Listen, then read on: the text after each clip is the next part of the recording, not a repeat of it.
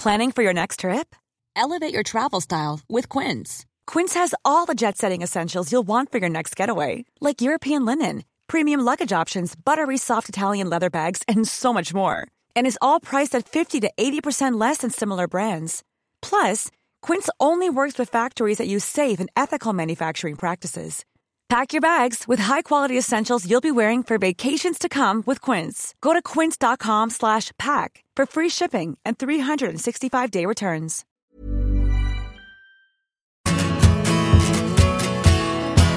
Welcome to the big interview BITESIZE, brought to you by Bet365.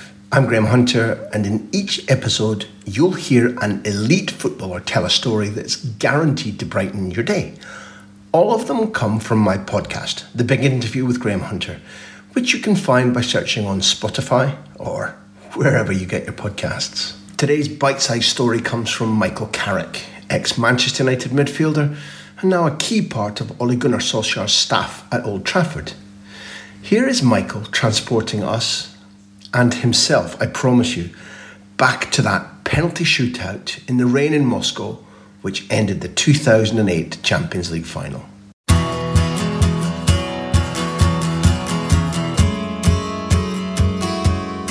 Looking back, after the game, I was proud that I put myself forward, and I don't want to shy away from it. I don't want to look back and think I wish I'd have taken one. It was horrible feeling. I was trying to put you in a good place with this question. Horrible feeling. I'm just trying to go through the night as it happened, but and it's flooding in. That was the. Yeah, that's. Can I tell you, you're not alone in the World Cup final where I was working.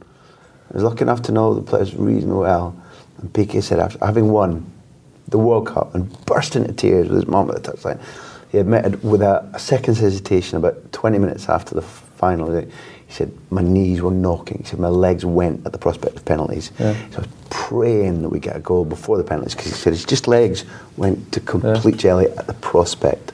Yeah, horrible feeling. But I remember Drogba getting sent off 5 minutes before the end of the game, start thinking it's could go to penalties now, and telling myself to be positive about it, you know, not think. It's easy to think, oh no, penalties, you know, what can happen here? This can happen.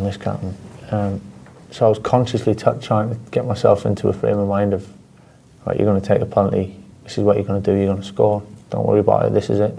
So that was a few minutes to go, and so I was ready for it. It wasn't a nice feeling, because thoughts keep you in your mind, you know. And the walk.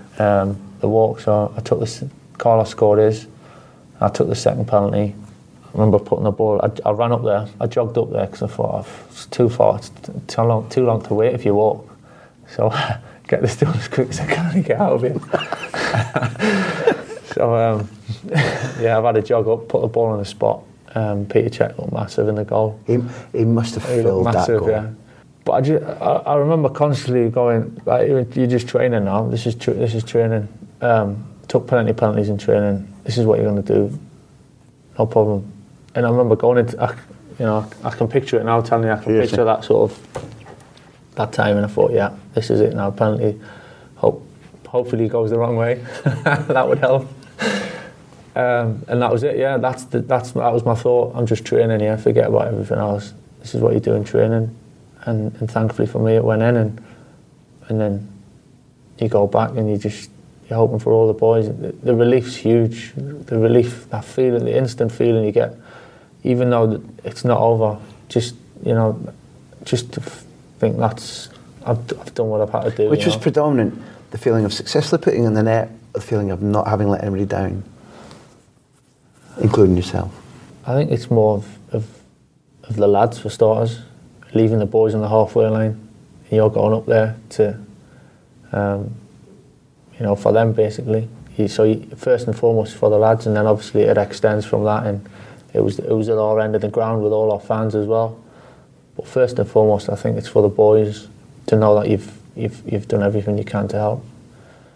And then I remember getting back to the halfway line, and obviously Ronaldo missed, and I was watching them all, and then it wasn't going well at that stage. Yeah, that was it. We were going out. Well, I say we were going out. We lost. We had lost basically, and JT was walking up, and I thought something's got to change here. We're going out. I thought, I'm not going to look now. So I looked at the floor for the first time, I didn't watch the penalty. I remember I had my arms, I think it was Rio, over his shoulders and someone else, and looking down at the floor. I've got a picture in the house about it. And obviously JT missed, and I didn't look at any penalty after that. And then that was it.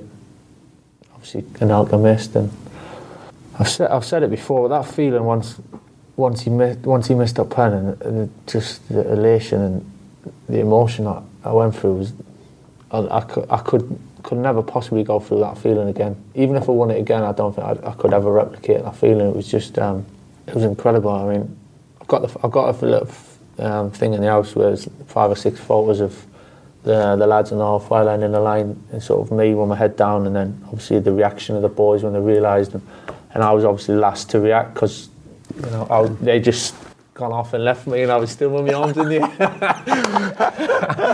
So the lads are still there on the shoulders, yeah. One for all, forget it, man. And obviously the lads have burst off, sprinted down towards Edwin, and I've sprinted down, screaming, arms everywhere, just everyone's piling on the pitch, jumping on everyone, and probably lasted, I don't know, 30 seconds, a minute maybe, where you're all going crazy. And I remember a minute now, I've walked towards the side, and our families were standing at the side. And I remember that feeling, I was finished. I didn't know whether, I was a wreck. I didn't know whether to keep shouting, to laugh.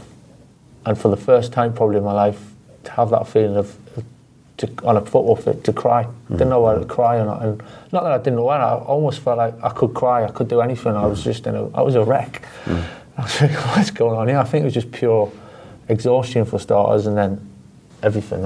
You just had the biggest rush of my life, and then it just quickly come down, and I was standing there thinking, what's going on here? I just felt I could lie on the floor and just fall asleep. I just felt wrecked. And then obviously that for a few seconds, felt like ages, but it was probably about 5 seconds, and then that was it. And you go back to the boys and gather your thoughts and celebrate with everyone. But it was a mad feeling. Thank you for listening to the Big Interview Bite Size, brought to you by Bet365. All of these stories come from my podcast series, The Big Interview with Graham Hunter. There are interviews with over 100 elite footballers on our archive. Search for the show on Spotify, YouTube, or wherever you listen.